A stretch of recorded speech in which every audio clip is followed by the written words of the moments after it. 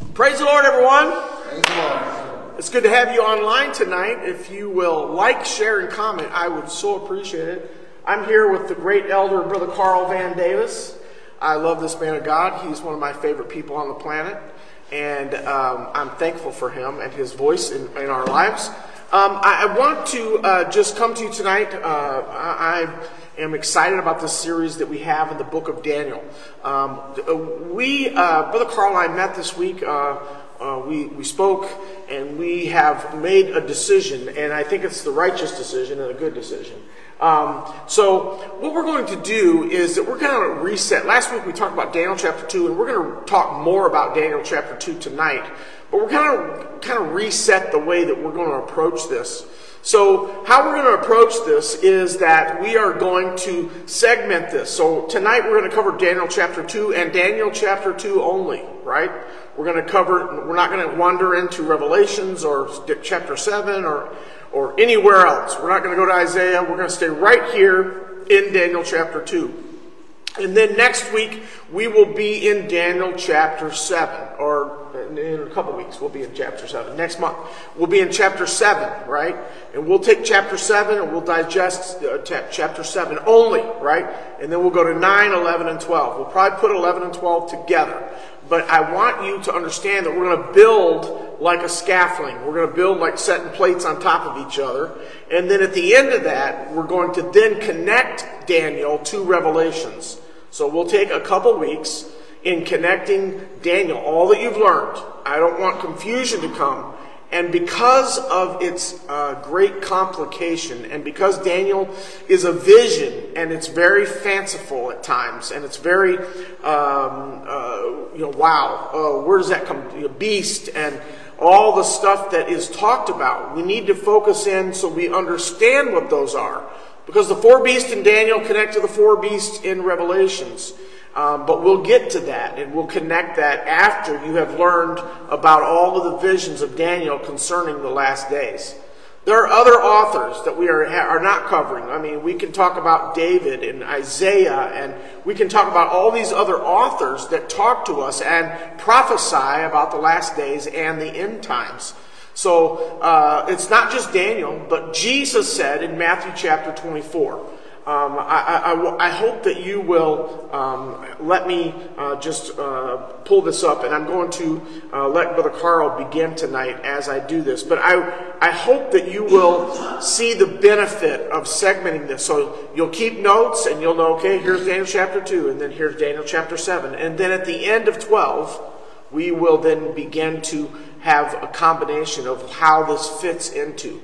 The problem with Daniel is that people have a hard time digesting how it fits into the New Testament and the book of Revelations. So we want to show you, but we want you to have the fullness of these chapters and the visions that Daniel had.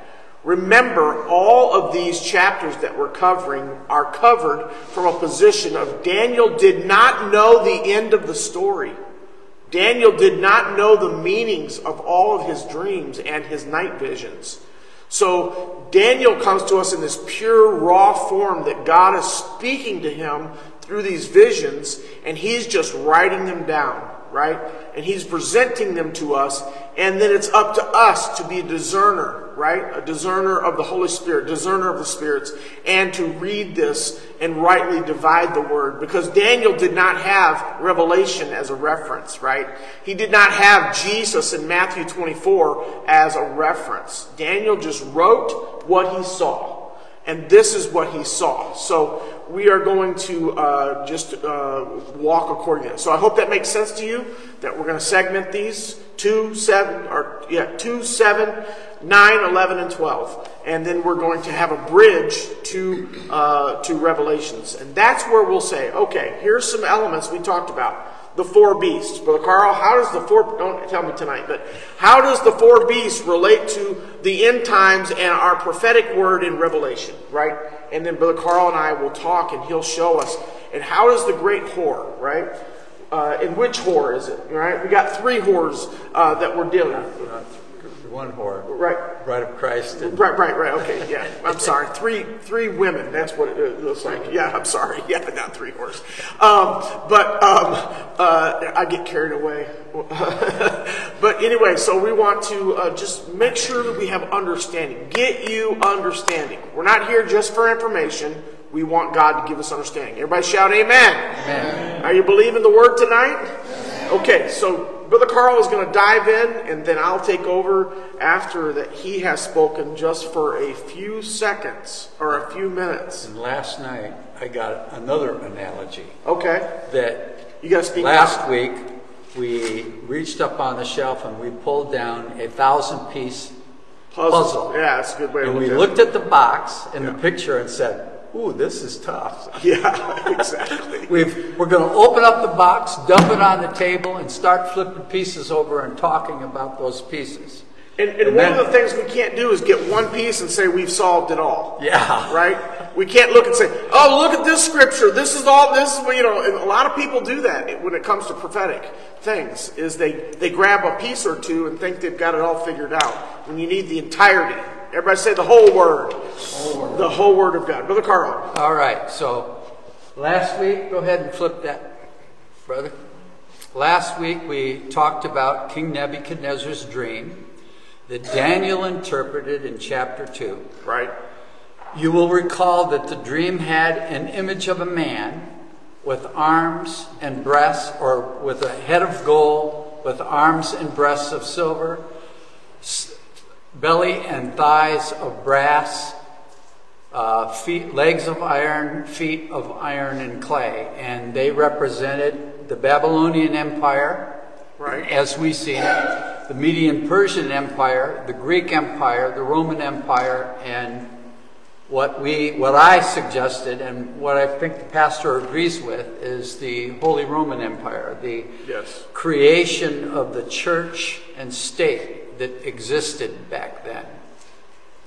And of course, this will all take place in the latter days, according to what was told Daniel. And then we focused on the feet. We proposed that the iron and the clay union was the state church, the marriage of the state and church. Right. And the government was trying to maintain power by making Christianity the only religion in Rome for the purpose of control. Right.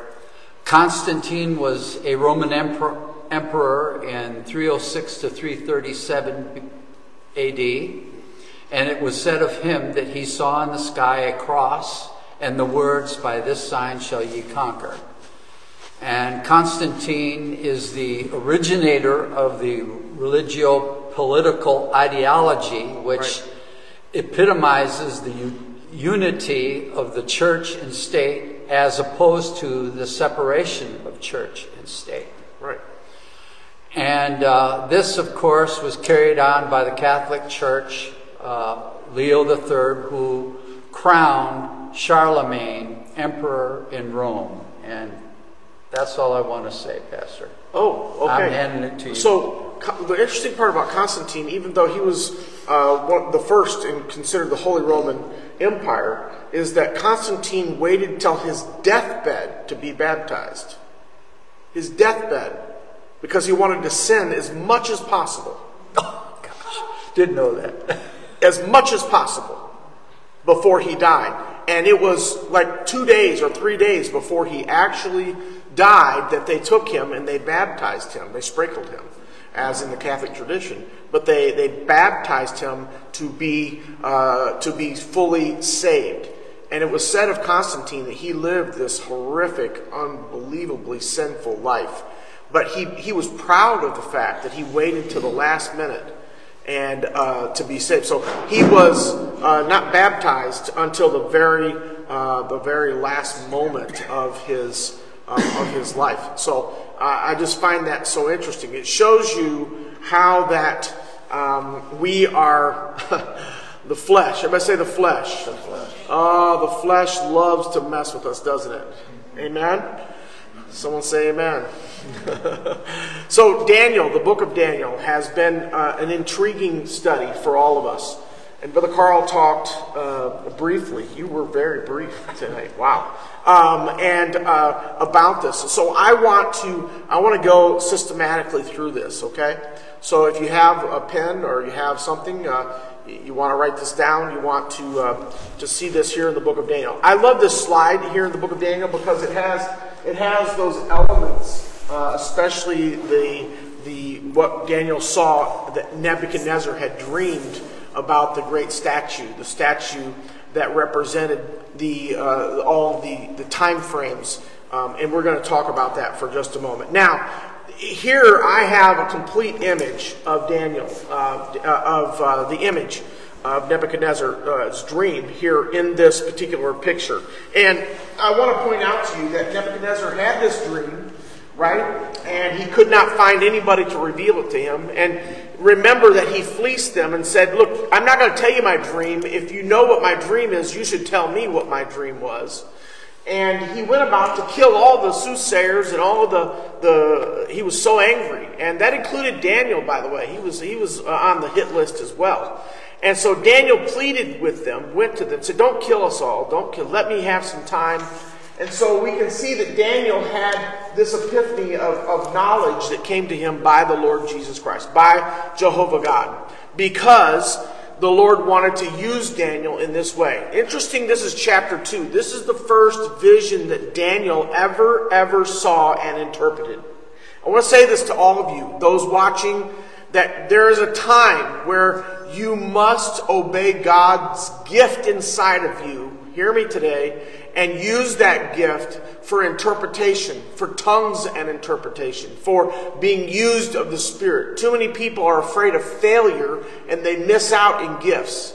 The gifts are always, listen, I am a pastor, and yet I have elders that stand by when I would prophesy and see whether it was truth or if it was my flesh, right? They try the Spirit. Why? Because that's what the Word of God says. Everybody say amen.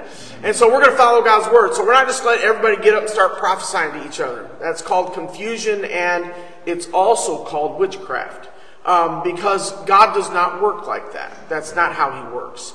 He doesn't work in ways that are confusing. God is not, the Scripture implicitly says God is not the author of confusion. Can I get an amen? So we can talk later about how do we know that it's from God. Well, I'm going to tell you something. When you hear the Word of God in this building, and you know if Brother Aderoja is speaking forth, we all, number one, trust Brother Aderoja. We know him. He's labored among us, number one. I don't listen to people that I don't know. They may be the greatest prophet to ever live, but if I don't know them and have tested their spirit, I'm not listening to them. Why? Because I'm not going to go outside of the bounds of the Word of God. It says to know them that labor among you, right? So there is an absolute for that and for your spiritual safety. So I don't listen to all, these people that prophesy on Facebook. I think they're of the devil.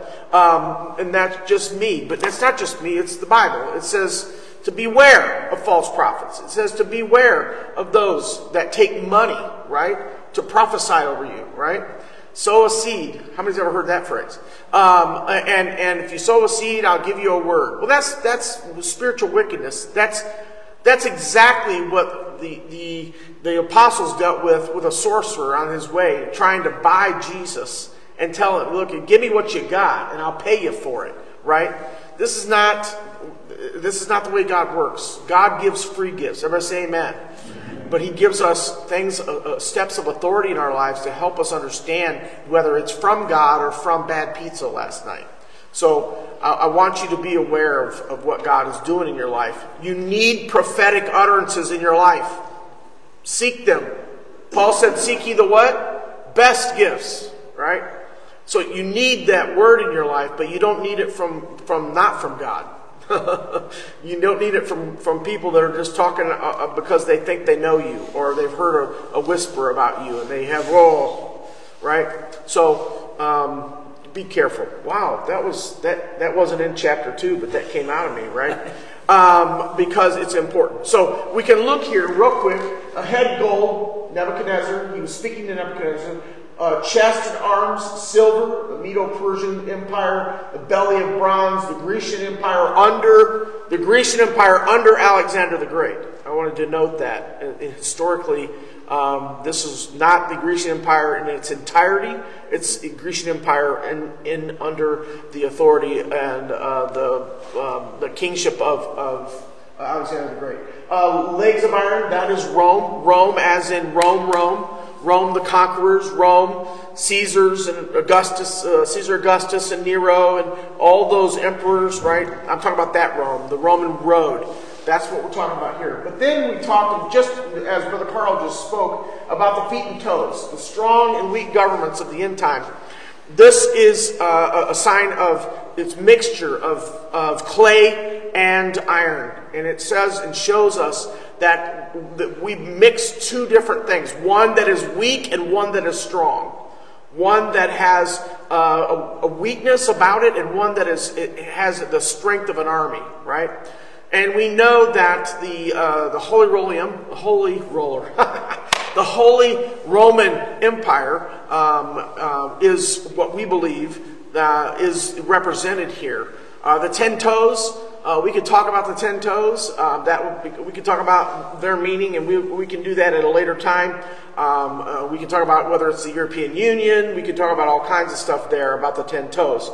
But I'm not going to get off into all that just this evening, right? So, Holy Roman Empire. How is it different than the Roman Empire? Does anybody remember?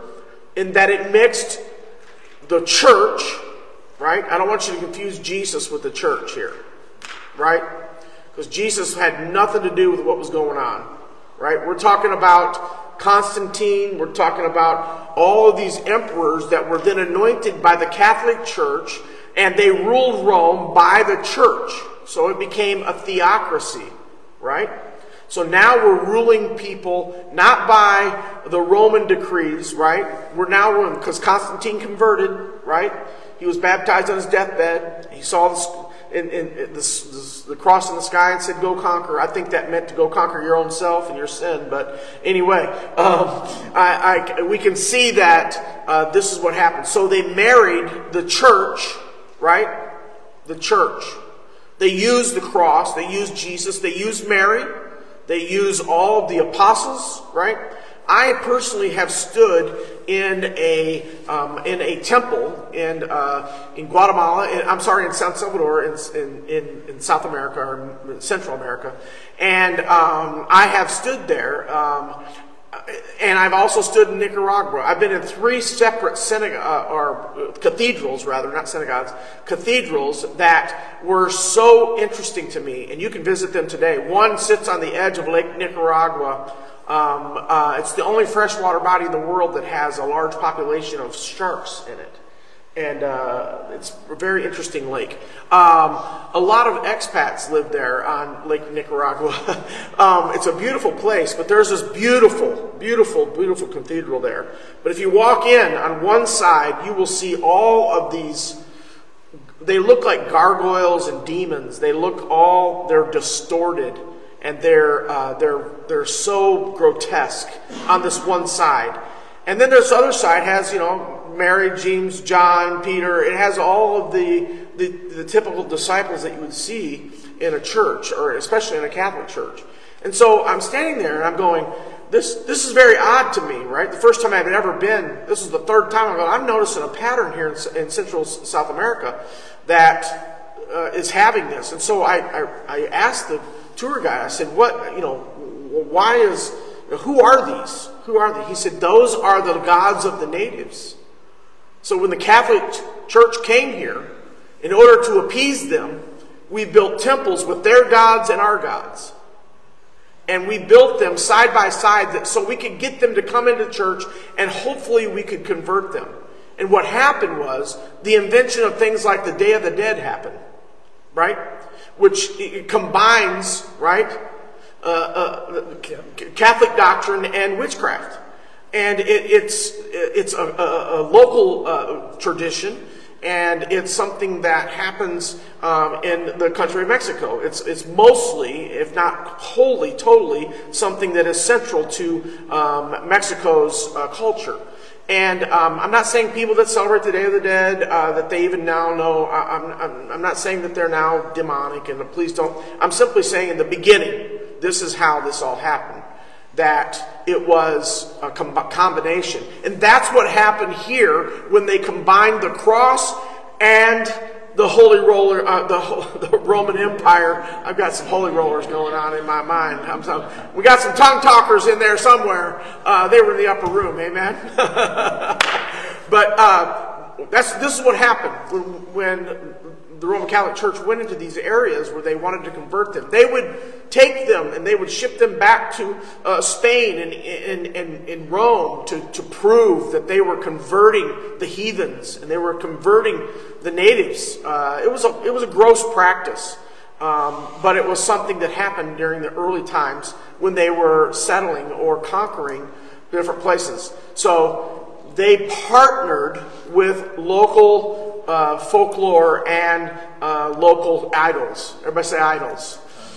Oh, everybody say idols. Idols. There you go. Wow, you guys can follow directions. Everybody say idols. Idols. There we go. That's what I'm talking about. So it's important that you recognize what is an idol. I want to tell you something. You got to be careful what you're worshiping. Listen to me carefully. You need to be very careful what you're worshiping. God doesn't care a lot about a lot of stuff He's able to bring to, but He cares about who you're worshiping. He can't help you if you're worshiping demonic things, right? You got to come out. You got to be delivered, right? Then He can help you and straighten you out and get you right. So this prophetic utterance is Daniel's first foray, his first time, it would seem, into a spiritual vision. And then he has all of these that follow. Remember, Daniel was just the scribe. He was not the interpreter entirely of all these things. He interpreted enough of Nebuchadnezzar's dream for him to understand it was God, but he did not give us the definitions of all the things. We have had to discover what the iron was. We've had to discover what all the breastplate was and the head, and we had to discover. Now, Daniel does tell him about the head, who he is. That's you, right? He said to Nebuchadnezzar. But we've had to surmise it and discover these other things.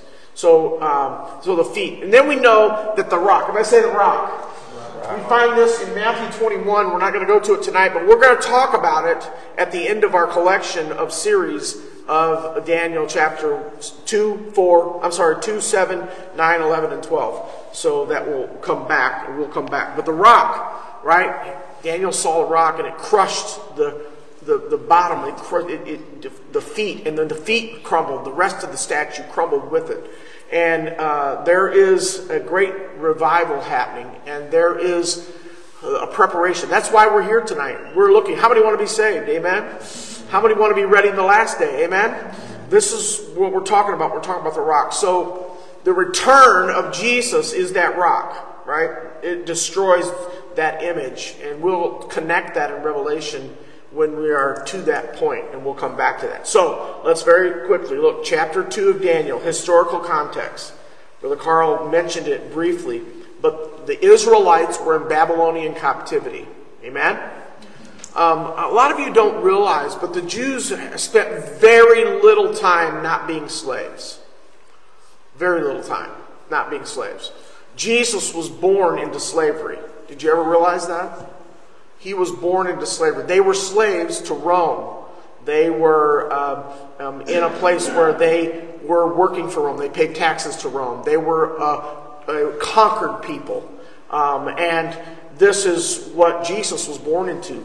Here, Daniel is being born and brought into a place where the Babylonians have conquered the Israelites. They have torn down their holy places. They have desolated all kinds of things, and we see here that Daniel is now in captivity with his brothers.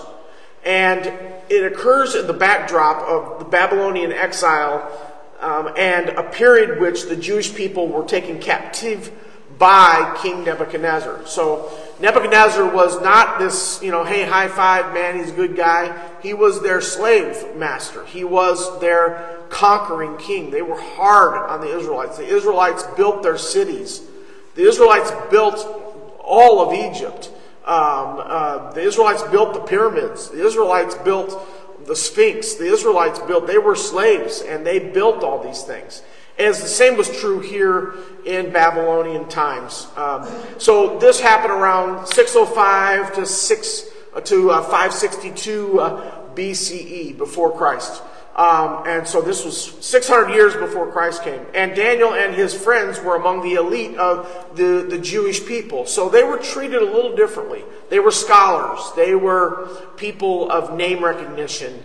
And so they were treated a little differently. Not great, but a little better in the Babylonian courts. So they served the king in these places. They served the king in these places to help perpetuate the Babylonian thought process and its kingdom, Nebuchadnezzar's kingdom. So Nebuchadnezzar reigns, and Nebuchadnezzar too is known for his military conquests. So the Israelites helped them procure weapons and build chariots and all this kind of stuff. And his monumental building project in Babylon featured the world-famous Hanging Gardens. The Israelites were the slaves that built the Hanging Gardens. And a lot of people don't recognize that, but it's absolutely historically factual.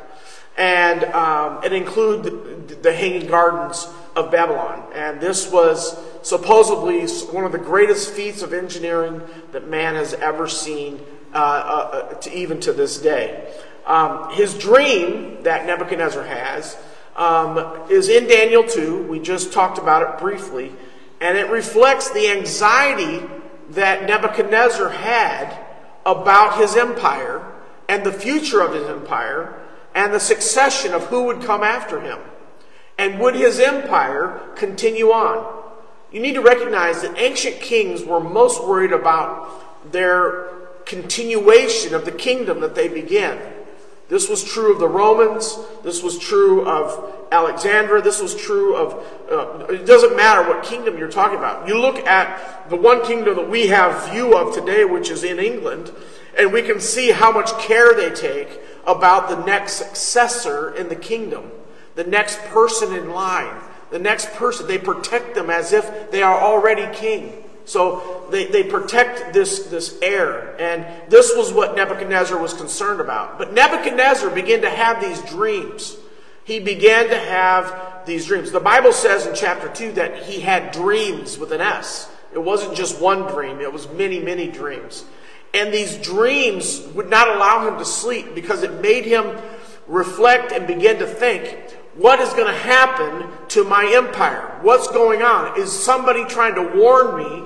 Are the spirits trying to warn me? Remember, he had necromancers and he had all these spiritualists that worshipped demonic things, and he was used to being entreated by spiritual things and them coming to him and soothsayers and predictions and they talked to the dead and all these things. So he wasn't afraid or like, oh my goodness, I've never heard of these spiritual things. No, he was looking for this. That's why he turned to his soothsayers. That's why he turned and said, do you know what I dreamed?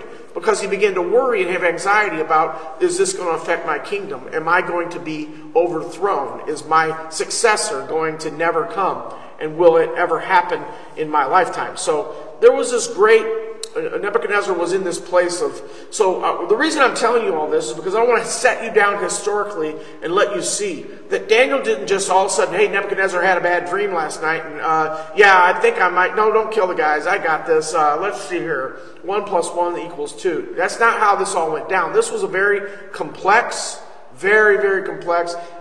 Daniel, him going to them and saying, don't kill them, it was like, who are you, Daniel? I mean, who do you think you are telling the king not to kill somebody he said he's going to kill? But somehow they got the message through to the king, and he listened to Daniel because there was something of an unction. I'm going to tell you this right now, that Nebuchadnezzar didn't know it, but he was feeling the unction of God and the Holy Spirit, and he was listening for something. He didn't know what he was listening for, but Daniel began to speak, and it's a beautiful example of how God will make a way for you when you don't think you deserve it. It's above your pay grade. It's above whatever you have been born into, that God is a way maker. Someone shout amen. Amen. And so we learn that all things are under the feet of Jesus, right? We learn that God was in control. Nebuchadnezzar thought he was in control, but God was in control because he disturbed the sleep and the dream so badly of Nebuchadnezzar that he called out and began to search for something, listen to me, other than the normal things. He was like Hannah. He got sick of it and he fleeced God. He said, listen, I got to hear something, right? And he talks, and they find out about Daniel. So Daniel goes away, right? We're going to look at, and Daniel begins to come. So Babylonian kingdom was in chaos. The soldiers were looking for these magicians and these enhancers and sorcerers and astrologers because they could not interpret it. There was soldiers going out trying to gather them to kill them. And that included Daniel because he was a part of that factor in the society. He was one of the advisors. And distressed by their inability to explain his dream, the king orders execution of all the wise men in Babylon. Daniel, a young Jewish exile who had been serving the king's court, hears this decree and requests time to interpret it. Please, don't kill them. Give me some time with my God. And you wonder if some of them were killed. Yeah, it doesn't. Meantime. Yeah, we don't know that, but it's absolutely a possibility that some were put to death before Daniel got to them. Daniel prays to God. Someone shout praise. Praise. How many know that when you're in distress, you need to answer that it's not time to go see a soothsayer, that it's not time to go do a Ouija board with somebody? I'm going to talk about it. It's not time to read your horoscope. It's not time to hang a dream catcher in your room. Do you hear me tonight? We think and laugh about these things, but people turn to them. They want cheap, fast answers. And you can't get them. You got to obey God's word. You got to put away the spiritual wickedness in high places. Are you hearing me today? You got to put away the soothsayers. You got to put away. Why? Because that... you're not going to like it what I'm going to say, but it is unequivocally, absolutely, by the word of God, it is witchcraft. It is witchcraft. So we see this from the Old Testament to the New. When people played with these spirits, I have dealt with some things in my life. Being a pastor, am I okay tonight? Being a pastor, you walk into some things that you don't even realize until I've been confronted by visible visages of spiritual spirits in my bed and in my house. And one time in my motorhome in a campground in Florida, where a visible visage of a spiritual being came and tried to intimidate me. Can I tell you something? It can do nothing but intimidate. It has no power. Just talk. It can just talk. I was taught a long time ago by Brother Billy Cole, if there ever was a prophet that walked on this planet, he was a prophet man of God. And he taught me very early on never scream or be afraid. You can be shocked, right, because of its surprise, but never, ever, ever shriek or run away or kowtow or act intimidated by any spiritual, especially visible visages of spiritual things, right? He said because they can do nothing but kick your tires. It's a lion with no teeth, man. He can growl all day long, gum you hard, right? I had a dog when we were first married. My wife had a dog, and it had no teeth, and it loved to come over and just bite me, and it was just like, wow, that's a nice massage, had no bite, had a lot of bark, no bite, and you got to recognize with the enemy. Come on now, someone say amen. I feel you out there. You're saying, Pastor, I don't want no visitation from no visage, from no spiritual stuff. No, I'm gonna be like, help me, Jesus. Get me away from that. And I don't blame you. It wasn't fun. But I'm going to tell you, it was one of the better things. God allowed it to show me what I was dealing with. Right? I was dealing with a horrible situation. And I come to find out that what the Lord showed me, it wasn't It was not from the devil. It was from God showing me the spirit that I was going to have to deal with. And the Lord revealed that to me. I called Brother Super and said, man, this happened to me last night. He goes, yeah. I'm like, what do you mean? He said, I felt it. He said, but I want to warn you that that's not the devil, that's God trying to show you what you're fixing to deal with. And sure enough, 3 days later, I dealt with it. And I was like, okay. By the way, Jonathan Suber is a prophet man of God as well. And that really helped me as a pastor, as a Christian, to understand there's going to be things that you dream that are going to be troubling. Don't automatically assume they're from the devil.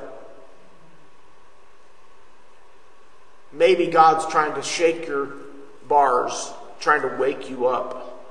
So try the Spirit and see what it's all about. Someone say amen. Amen. So let me just continue here in chapter 2 of Daniel. The king orders the execution, but now Daniel is praying to God, and the ministry of the dream is revealed to him in a vision. Everybody say dream versus vision. The Bible tells us that he had a night vision. It's very different from a dream. I brought this up last week. It's very different than a dream. A dream is something that is a part of your consciousness. It's a part of your experience. It's a part of... Have you ever watched like a TV show and then you dreamt about it all night long? Right? You fought the bad guy and you tied him up and you... Right? It happens all the time, right? That's why I don't watch action movies at night, because I don't want to fight all night and I don't want to run all night and I don't want to, I watch something, something stupid, so I don't have to think about it. But it's so true, right? We're influenced. Nebuchadnezzar had a dream because of what he was experiencing. You hear me? And so God allowed him to dream. The dream was come forth. But Daniel had a night vision, very different. It was purposeful. It was from God. Everybody say purpose. And it was from God. So we learn that in this passage. And we can see that he goes on to Nebuchadnezzar and explains the dream, and it was a divine revelation, and it concerned the future of not only his kingdom, but kingdoms to come. So Nebuchadnezzar was right in thinking, something's going on. His anxiety was off the chart. Something's happening. I'm not seeing it. My sorcerers are not being able to tell me. So let's go on to the next slide. So we find that Nebuchadnezzar's dream was very straightforward. The statue. Everybody say the statue. We see it. We saw it a few minutes ago, and we're going to see it again in a second. The dream features a great statue with a head of fine gold. Everybody say fine gold. Fine gold. Now, I don't know if you notice the difference between gold and fine gold, but if you watch any of these gold shows, you'll see that when they get it out of the ground, it's gold. But when they refine it and they pull all the dross off it, all of the stuff that doesn't belong in gold, all of the impurities, they pull that off, right? And now it's called fine gold. So the gold we're talking about is not something that got dug out of the earth. It's got something that has been refined, something that has been thought about and refined. So we look and see that it's a head of fine gold, a chest and arms of silver. If I say silver. A belly and thighs of what? Bronze. If I say bronze. Legs of iron and feet partly of iron and partly of clay. Partly of baked clay. And then we know that there was the stone. A stone not cut by human hands. These are the facts of Daniel. Not cut by human hands. It strikes the statue. It shatters it into pieces. The stone then becomes a great mountain that fills the entire earth. There's so much there in that passage. And that, not to surprise you, but... that's Jesus and the kingdom of God being established on the earth. And we'll talk more about that later. So, let's review this very quickly. A head, that was Nebuchadnezzar. Nebuchadnezzar, you are the head. He tells Nebuchadnezzar, whatever you have, whatever you command, it's yours, right? It's all yours. And you're a head of gold. And then it decreases. I want you to notice how that as we get closer to the rock coming and destroying the statue, how it values drops. The value of the statue begins to drastically drop because we go from fine gold, not just gold, fine gold, to silver. I don't know about you, but I've sold a little silver and I've sold a little gold, and you get a lot more money for gold. Can I get an amen? So there was something about the Medes and the Persians. We know that the Medes and the Persians, we'll talk more about that and how we know they're connected to this period of time and this sight that he saw in the night vision. And then we get to the belly of bronze. And now we're even in a lesser metal. And it's the Grecian Empire under the command of Alexander the Great. Then we get the legs of iron. By the way, Alexander the Great, I don't know if you know this, but he conquered Ephesus when Anthony and Cleopatra was in Ephesus. Anthony and Cleopatra, the Roman emperor, had conquered Ephesus, and in this moment, the Alexander the Great decides that, no, I don't just want your city, I want your woman. And so Alexander the Great came, and he conquered, and he conquered Ephesus, which is current in Turkey today. I've been there. I've seen Ephesus being rebuilt over and over and over again after these conquerings and these things that happened. But he never got the woman, right? Cleopatra ran off with Anthony back to Rome. And that's why if you go to Rome today, you see all of these obelisks that are in all these statues all over Rome that are not Roman, they are Egyptian. And you see the Egyptian influence. That's why you see in our nation's capital, the Washington Monument is simply an obelisk from the Egyptian period. It was built in a reverence, and you may not know that, but it's true. You'll also find in your dollar bill that there is a triangle that is a, what? It's a pyramid, right? Which is what? Egyptian. And we could go on and on about some things there. But it is intertwined with most governments. This Egyptian influence, and it's witchcraft. I'm just going to put it plainly. And so we can talk more about that at a later time. Very good, interesting stuff. So we look and see that the interpretation, we talked about the head of gold. What does it represent? And it's to the best of my ability, I'm just going to offer this to you, and then we can have a discussion. It represents Nebuchadnezzar's kingdom, Babylon. So Daniel's dreams were for the present, you hear me? And they were for the future. So Daniel dreamt things, interpreted them, and many of these dreams were for the current time that he was in. Not all of these dreams, right, were meant for the end times. So there's elements within them that are meant for the end times. But he was speaking directly to Nebuchadnezzar and Babylon for that moment and that time, here in chapter 2. He was trying to tell him in a dream what was coming. And we can see later the other dreams that he had. We know the writing on the wall, right? We know all the things that happened there in Babylon with Daniel. And so Nebuchadnezzar's kingdom, Babylon, it signifies its greatness, but also its temporary nature, right? If you've ever watched these shows about bringing gold up from, you'll know that gold is very, very soft. It's one of the softest metals in the world, right?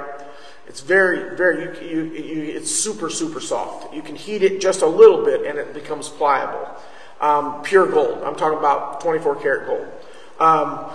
Most of the gold that we wear is either 10 to 18, depending on what you have. But it's much harder because it has alloys that are added in with the gold, and it makes it a much harder metal. The gold is very soft, and it's very heavy. It's very heavy.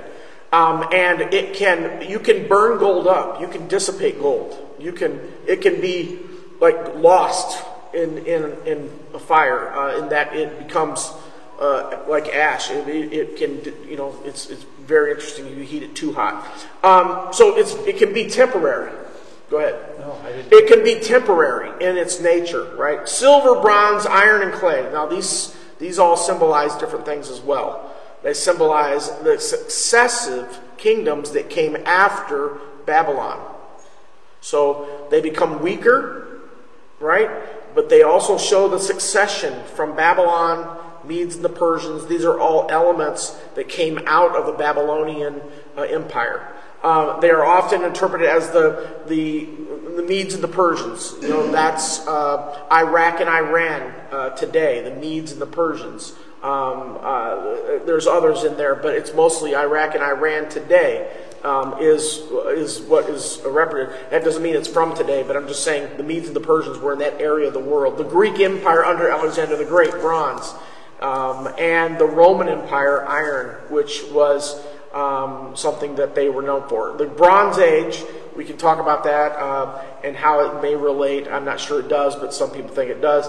The feet of iron and clay represent the divided kingdom, suggesting a mix of strength and fragility. It meant a mix of this great Roman Empire and the church, which was just being formed. This is a time frame that it really was coming to life. The Catholic Church was born, hear me, was born out of the Roman Empire. Okay? The church did not start itself and then join. The Roman Empire was here and said, oh wait, Constantine says, we're getting weak. We need the Christians. We need there to be a cause for us to continue, and we have none. Right? And so that's why they took the cross, they took Christ, and they used him for a purpose of conquering and controlling people. They took away the Bibles. Soon after that, we know that the Dark Ages came. They removed all literature. They burned books. They wanted everybody ignorant. They didn't want you to know God's Word because they wanted to create their own religion, their own truths. And this is an important factor. So, the stone. How many are thankful for the stone? Amen. The rock. Huh? How many are thankful for the rock, Christ Jesus? Amen? Represents God's kingdom. That's you and me. We are the ones, hear me tonight, in this last hour, the church. Everybody say the church. We are the ones that will, through our witness and through our praise and our worship and our standing in the gap, it will be us that breaks and crushes the kingdom under the banner of the Lord Jesus Christ with him when he comes back again. And that's where we can connect you into what happens in Revelations at a later date. But this is important. So let's go one more slide. The statue, I want to go just a little deeper here. I'm trying to take you successively into a deeper. Each part of the statue represents a different kingdom, right? We understand that. We know the Medes and the Persians and the Greeks and all that. The sequence of gold to clay signifies, I already said this, but a decrease in splendor, right? Glory, and in stability, money, over time. It shows that the kingdoms of this world will decrease, and the kingdom of our Lord and Christ will increase. Hallelujah. And it shows it successively. And we know that throughout the history of the world, this is exactly what happened. One of the things that America needs to realize is that we're only 200 years old and we live in a different time, but no society has sustained itself forever. The Roman Empire is no longer the Roman Empire as we knew it in that day. The Greek Empire is nowhere near. It's a whisper of itself than what it was in the day of Alexander the Great. The Medes and the Persians, the Huns, and you can go down the list of all of the great empires of the world. They are no longer. They raise and they die. And that's the essence of what happens here. We know for a fact that the name of the Lord and the kingdom of our Christ, it will never, ever decrease. It will only increase. And I'm thankful for that promise and that knowledge. Someone say amen. Amen. So the gold, Babylonian wealth, the absolute power, temporary. Silver, inferior to gold, right? Significant and signifies that the emperor's wealth, but it's also eventually declines from gold to silver. From gold to silver, there's a big decline. Bronze symbolizes strength and a far-reaching conquest, yet not everlasting. We know that Alexander the Great was one of the greatest warrior leaders in the world, and he conquered so many lands. But he's not in charge today, and none of his heirs are in charge. And because why? Because time. Everybody shout time. God is the creator of time. He is time, right? And he knows that you may rise against me, but I shall outlast you, and I will prevail. The name of the Lord. Strength, iron-fisted rule. The Romans were brutal. They were ugly. They were mean. but they were also brittle. They were brittle because of their immorality. Listen to me carefully. Our society today mirrors Rome more than we would like to accept. Rome died because it became so casual with its own rules and its own laws. It became so immorally inept. You think what's going on here in this planet, all that is happening in different communities and the sin that we see around, you think, oh my God, it's the worst I've ever seen. Well, it's not the worst God's ever seen by a long shot, right? The Syrians used to take people and they would skin them alive in front of everybody just to make sure you knew they were mean, right? For no good reason. They'd skin people alive. That was the norm, right? Think about the people that died in the Colosseum. I've stood in the Colosseum, and it's given me chill bumps and tears in my eyes thinking about all those that profess Christ that died in that Colosseum for sport, for people going to a football game, so to speak, right?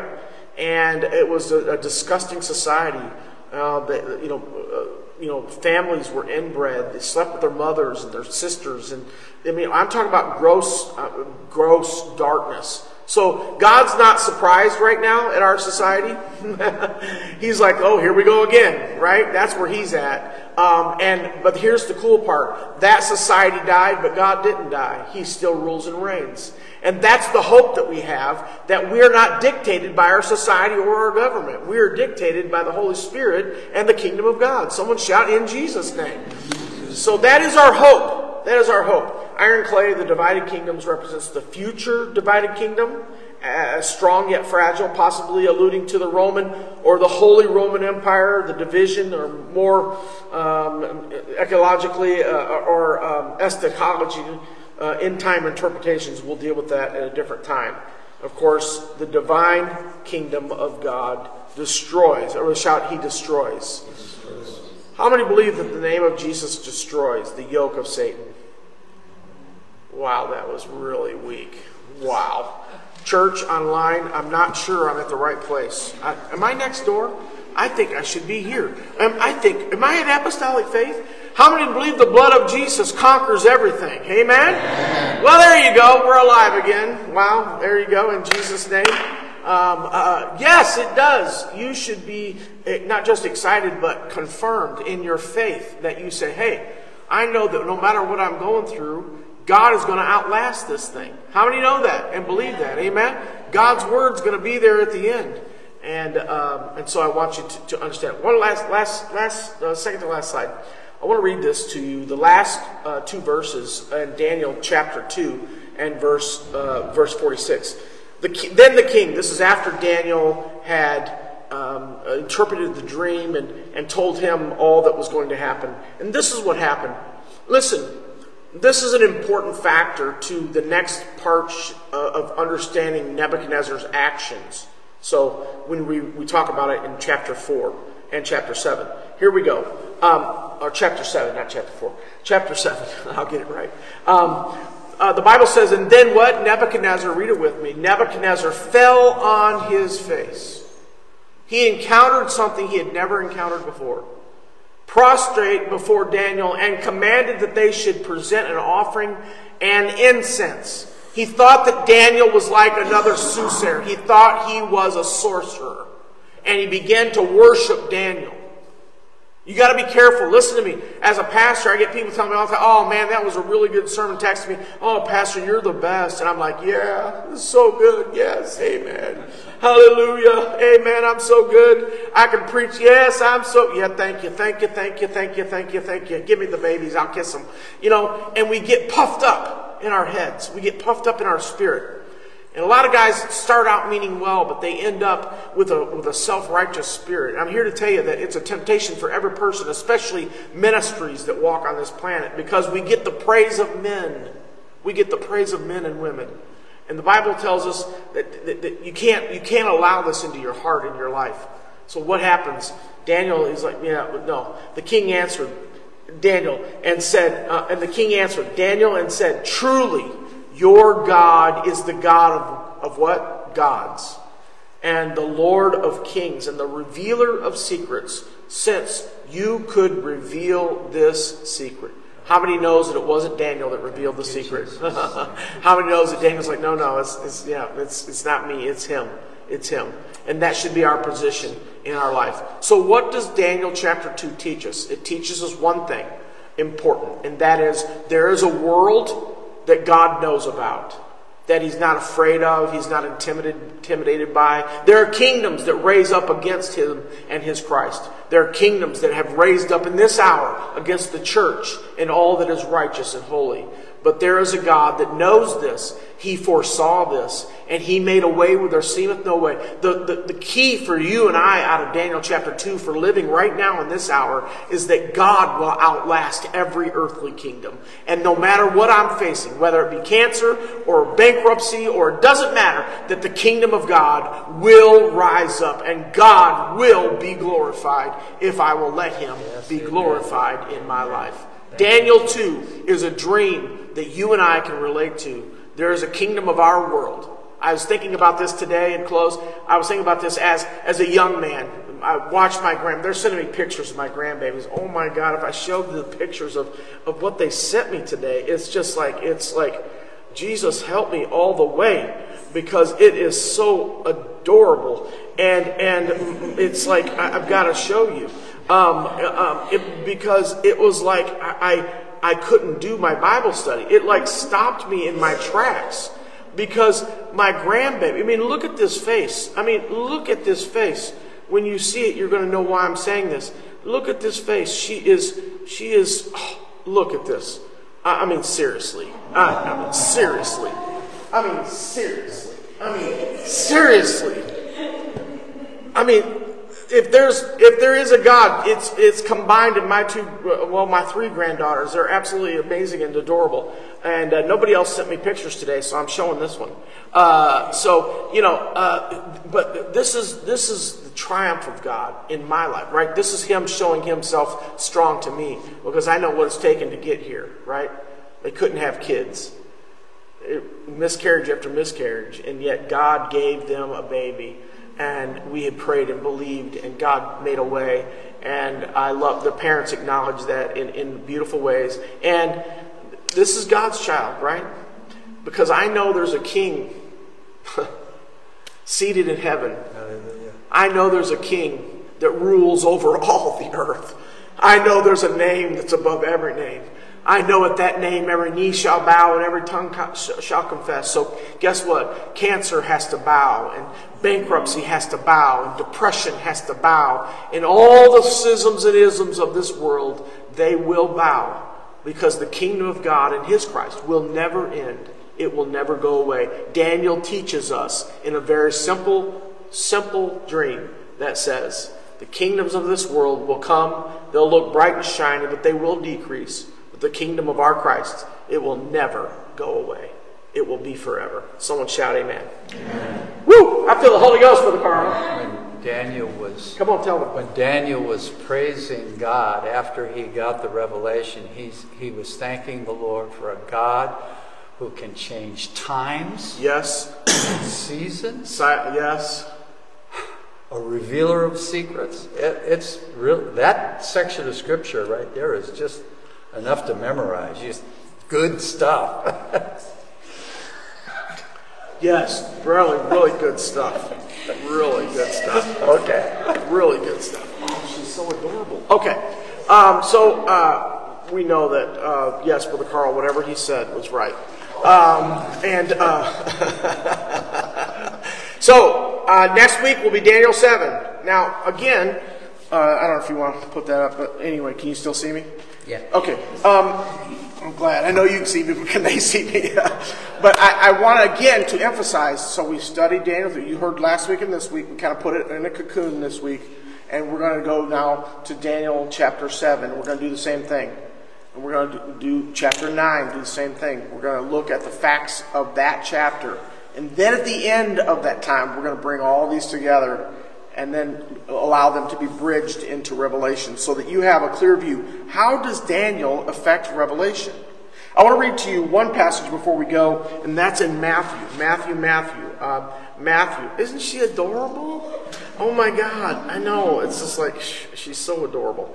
Matthew, let's look here. let me see if I can give this to you very quick. In verse 15, therefore, this is Matthew 24, Jesus talking. Here I can't blow it up enough for you to see it. Then when you see the abomination of desolation, which we're going to talk about, that's here in Daniel. We're going to see this abomination of desolation, I think in chapter 9, correct? So in chapter 9, we're going to see this event, and it's not just one event. I think it's multiple events, but we will talk about that. But here's what Jesus says. He says, when you see, he's talking about the last days, when you see the abomination of desolation spoken of by Daniel the prophet standing in the holy place. And then he says, whosoever reads, let him understand. And what he's saying to us is, I want you to read Daniel so that you can understand what I'm trying to tell you. And so that's why we're studying Daniel, because Jesus commanded us to look at Daniel so that we could understand fully what he was trying to say to us in Matthew 24 about the last days and have greater understanding about the revelation of Jesus Christ in Revelations. So that's why we are in the book of Daniel. Okay, anybody have questions? Anybody have questions? Oh, you can almost see it. What's that? Or comments. Or comments. Go ahead, yes. Well, I find it interesting when you say it this way, that since Jesus, was talking to these people, they didn't have the book of Revelation, that hadn't come yet. No. And so he's told them to Daniel, and Daniel, as I said last week, God does not speak directly there. He's indirectly. So he gave the king something he laid on his heart, right, as you said that earlier. And then Daniel come out and all that. Daniel, to me, feels like the ABCs of prophecy when it comes to Revelation. And Revelations is the XYZ. No, I don't disagree with that whole, because Jesus tells us that, Daniel. We need to read Daniel in order to have a greater understanding of what Jesus was saying in 24 of Matthew. And then, of course, understanding that, he points us to Revelations. We need it to get it. And it's called, I think Daniel's the foundation of understanding. Reading Revelations is good. He that readeth it, right? The Bible tells us that it's a good thing. But reading Revelations without having read and having understanding. Remember, knowledge is not what we're after. We're after the understanding of knowledge. Let me say it again. We're not just after knowledge. We're after the understanding. How many know that people have book smarts and know they're useless in the real world? Yeah. I've met several of these people, right? Good people, great people. Can quote to you all the textbooks you want to hear. Get them in the real world, they have no idea what they're doing.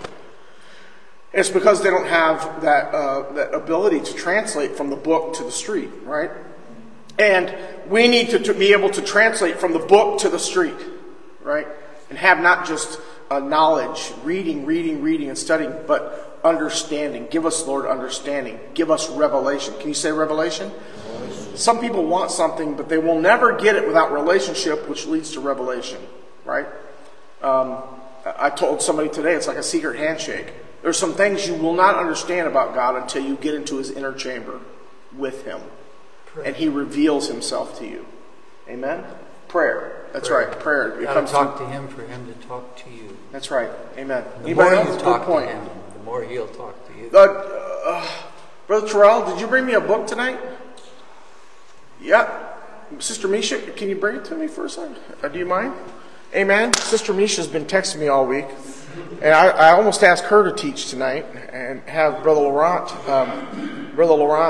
teach. The reason I want to show you these is they're really good. I want that. That's what I want. These amazing people. How many love the Terrells? Amen. Well, if you don't say anything, okay? But these are the Book of Daniel by Clarence Larkin, right? It's an illustrated book. It's really it has a lot of great information.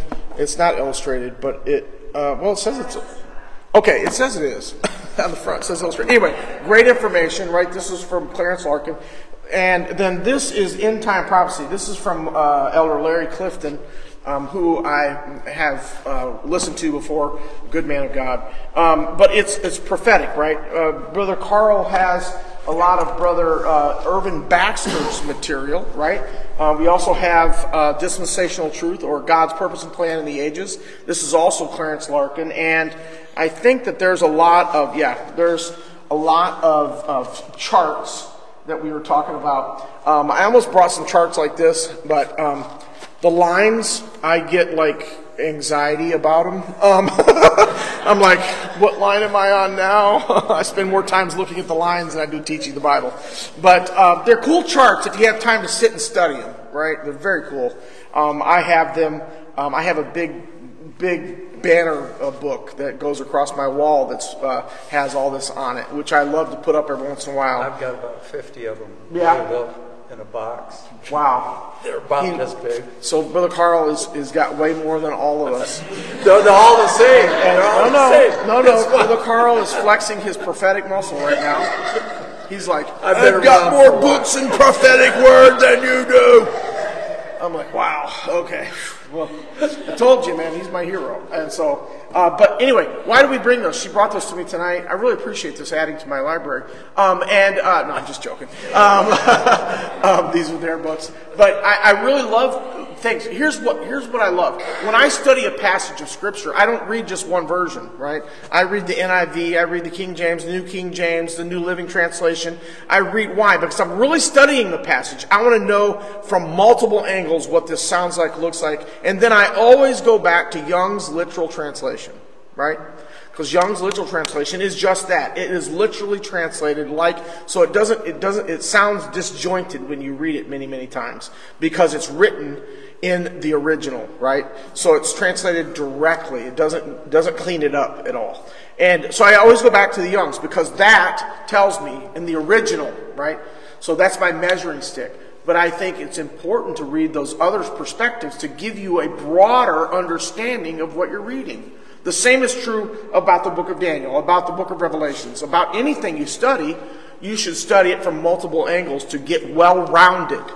I don't listen to any one author because they're authors, they're humans, they're people, right? I always go by the Word of God, right?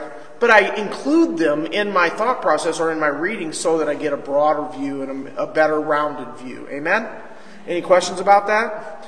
Amen. Thank you, Brother Laurent, for bringing those in tonight. Sister Misha, I appreciate it so very much. Anybody else have a comment or a question? Amen. You have a comment, question? Come on. Yeah, I do have a question. Yeah, come on. So before, you said that there was a scale, and you said that the statue from gold all the way to its feet was the decline of human civilization. Correct. The rock destroys the kingdom of man. The systems doesn't destroy man. It destroys. Remember, all these kingdoms were systems by which the Holy Roman Empire is a system of government. All these governments, it destroyed and created and set up the government of Christ. The kingdom. So which side would you put the church on? So during this time. Of this particular chart, we could go. There is a, huh? I'd say it's the rock. Yeah. We're part of the rock. We're part of the rock. Absolutely. The body of Christ. Right. And I could take you through a chart that could show you, the different ages. We talked about this today. The different ages of gold and bronze and the different representations and the time frames in which we think they match up, right? We may do that at a later time when we get closer to Revelations. But the church is part of it. How many believe Christ lives in us? Amen? So by Him living in us, He is a part of us and we are a part of Him. So that rock would include us, the church, the bride of Christ. That would include us. And coming back, I see that rock. That rock is Him coming back and dispersing. We can say there's some that say at Armageddon. There's some we can go throughout the list of different ideas what people think. I personally think it is when He comes back with us behind Him with white robes riding, and He sets His foot on the Mount of Olives, and we defeat Satan and all the armies of man with Him. Amen. He defeats them. We're just riding along for the show. That's when I believe the rock is coming. The rock comes. It destroys all systems of government. The Antichrist, it destroys all those one world government. It destroys and that's how the millennial reign is set up, because now all things have been put under the feet of Jesus. He is in control. He is in command. And he sets up his government, the Bible tells us. And his government is set for millennial, for 1,000 years, right? Before the white throne judgment. Before Satan is loosed for a moment, then the white throne judgment. And then eternity after that. So it's part of the beginning of the end, that rock, to crush the systems that man have. Yeah, it's too complex. I have, like I said, a bunch of these. So maybe next bring them. time if you want to give them away. in. You want to clean out your basement? Yeah, that sounds like could have it's a good copy idea. if Yeah, they I would like personally. that. I would like a copy. Okay. I've got one, but I got a ton of them. I would like. Well, man, bring that ton right here. Amen. All right, we're done. In Jesus' name, thank you for watching. I'll see you next. Well, I'll see you on Sunday. We're gonna have a great day with Jesus. 10:35. Amen.